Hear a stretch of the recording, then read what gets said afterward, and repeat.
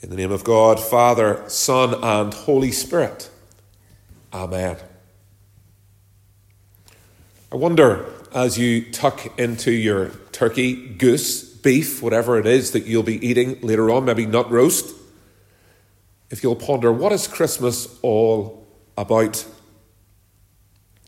It is about celebrating the fact that God loved this world so much that he broke into it, sending himself in his Son. And it really did happen on that very first Christmas.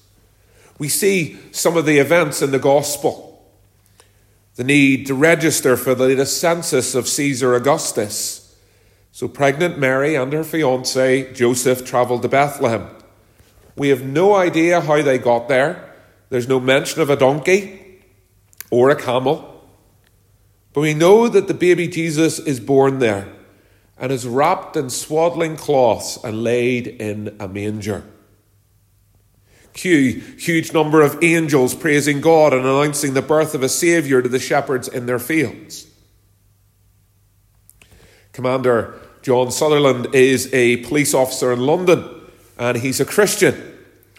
And he's written quite a funny post on his blog where he imagines himself being a constable at Bethlehem Police Department and how he might have described the events of that evening.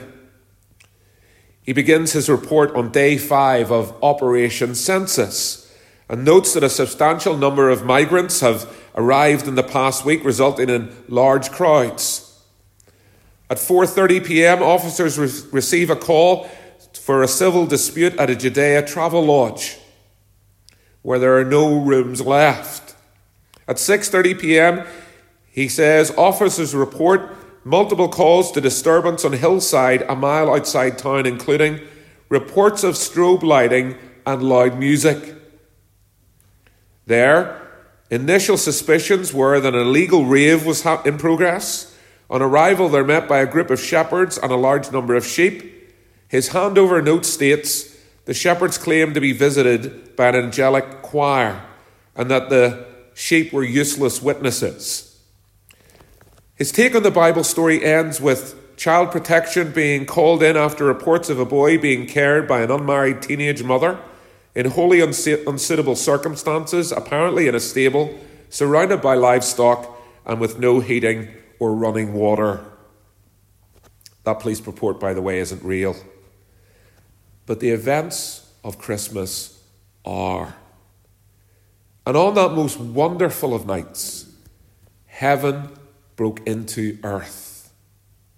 This was a night of glory and terror, pain, majesty, awe, all focusing on the Son of God in human form, taking his first breath, crying his first cry as he comes in his mission to save his people. Our epistle reading from Titus put it, for the grace of God has appeared, bringing salvation to all people. How easy it is to rush through the Christmas experience. How easy it is when we're busy on the way up to Christmas, to the cards writing, the decorations, the presents to buy, wrap, and as my children very quickly did this morning, unwrap. And then we move to the next thing where the food and the panic in the kitchen starts. Food, and more food. And yet be left with sweet sentiments, but no real worship in our hearts. So this morning, let's not rush. Let's stop and let the truth of Christmas sink deep into our souls. God came down at Christmas. He has appeared. And now we don't have to worry about what God looks like. We see it as we look at Jesus. He has always been there, of course. But now we get to see him and hear him, and best of all, receive the gift he came to bring to every person who has ever lived. I wonder, have you ever watched any of the 2 series of Planet Earth? I love them. I'm gobsmacked at the beauty and the connectedness of our creation, its complexity, its beauty, its intricacy. Well, the God who made that world was born as a baby. Try to wrap your head around the fact that as Mary held that little baby, that baby was holding every cell in Mary's body together. The infinite, all-powerful, all-knowing Son of God took on human nature, finite, limited in power, limited in knowledge, limited in space and time. That is what God has done for us. It blows our mind as we stop to think of it. But God began as a fetus in the womb of an unmarried peasant girl, the creator king of the universe, not in a palace, but would spend most of his life laboring unrecognized as a poor carpenter in an insignificant Middle Eastern town. Nazareth. What good could ever come from Nazareth? Listen to a theologian, Tim Keller, as he says. He says, there is nothing illogical about miracles if a creator God exists. If a God exists who's big enough to create the universe in all its complexity and vastness, why should a mere miracle be such a mental stretch? To prove that miracles could not happen, you would have to know beyond a doubt that God does not exist. But that is not something anyone can prove. Titus 2 again. For the grace of God has appeared, bringing salvation for all people. It's ironic, isn't it, that the commercial version of Christmas misses the whole point of that which it celebrates. Be good and you'll get things, we are told. Or the latest Tesco advert that drives me crazy. There's no one on the naughty list this year. And so we have Elf on the shelf, who hides in your home to spy on you so he can let Santa know who's naughty or nice.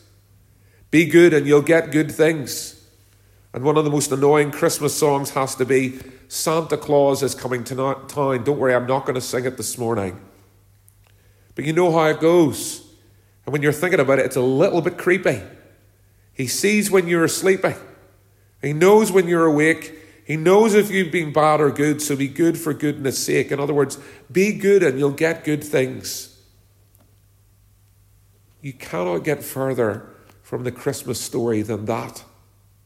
The good news that the angels got so excited about was that God's gift was given to the worst people.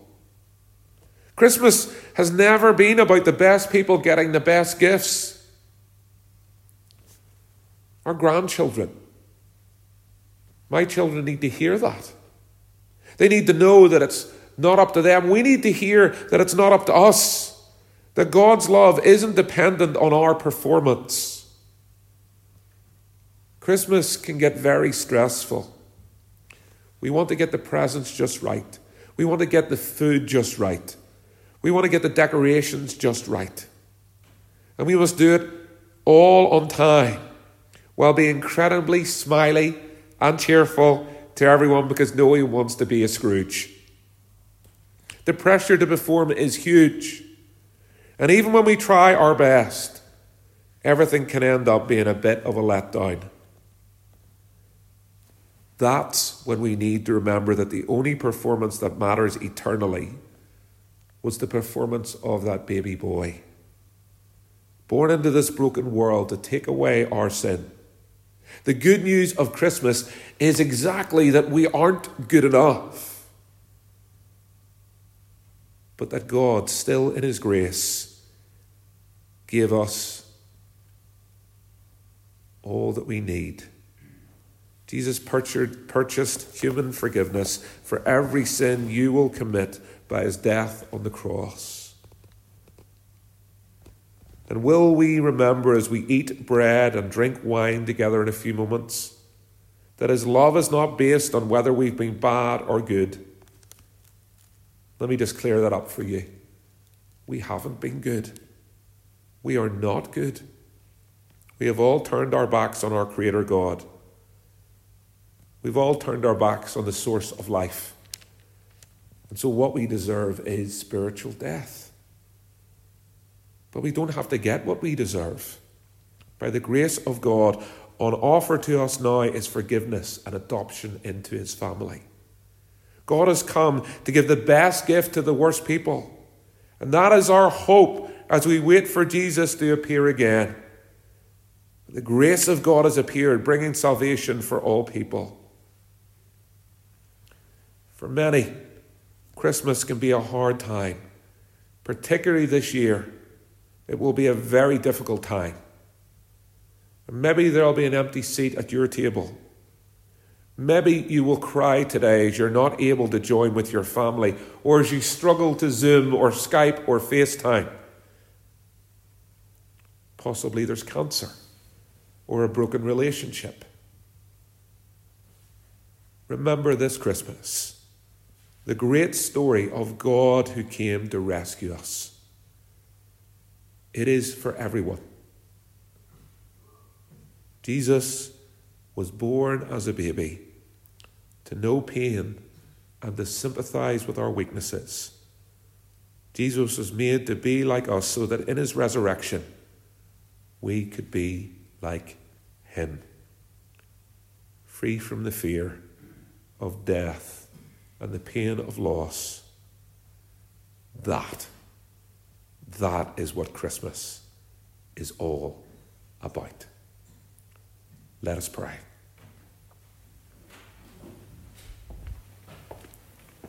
Holy Jesus, God in human flesh, being born one of us and lying humbly in a manger, you show how much God loves the world.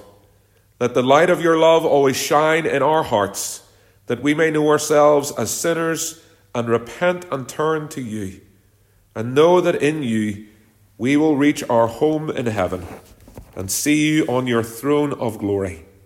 For it's in Jesus' name we pray. Amen.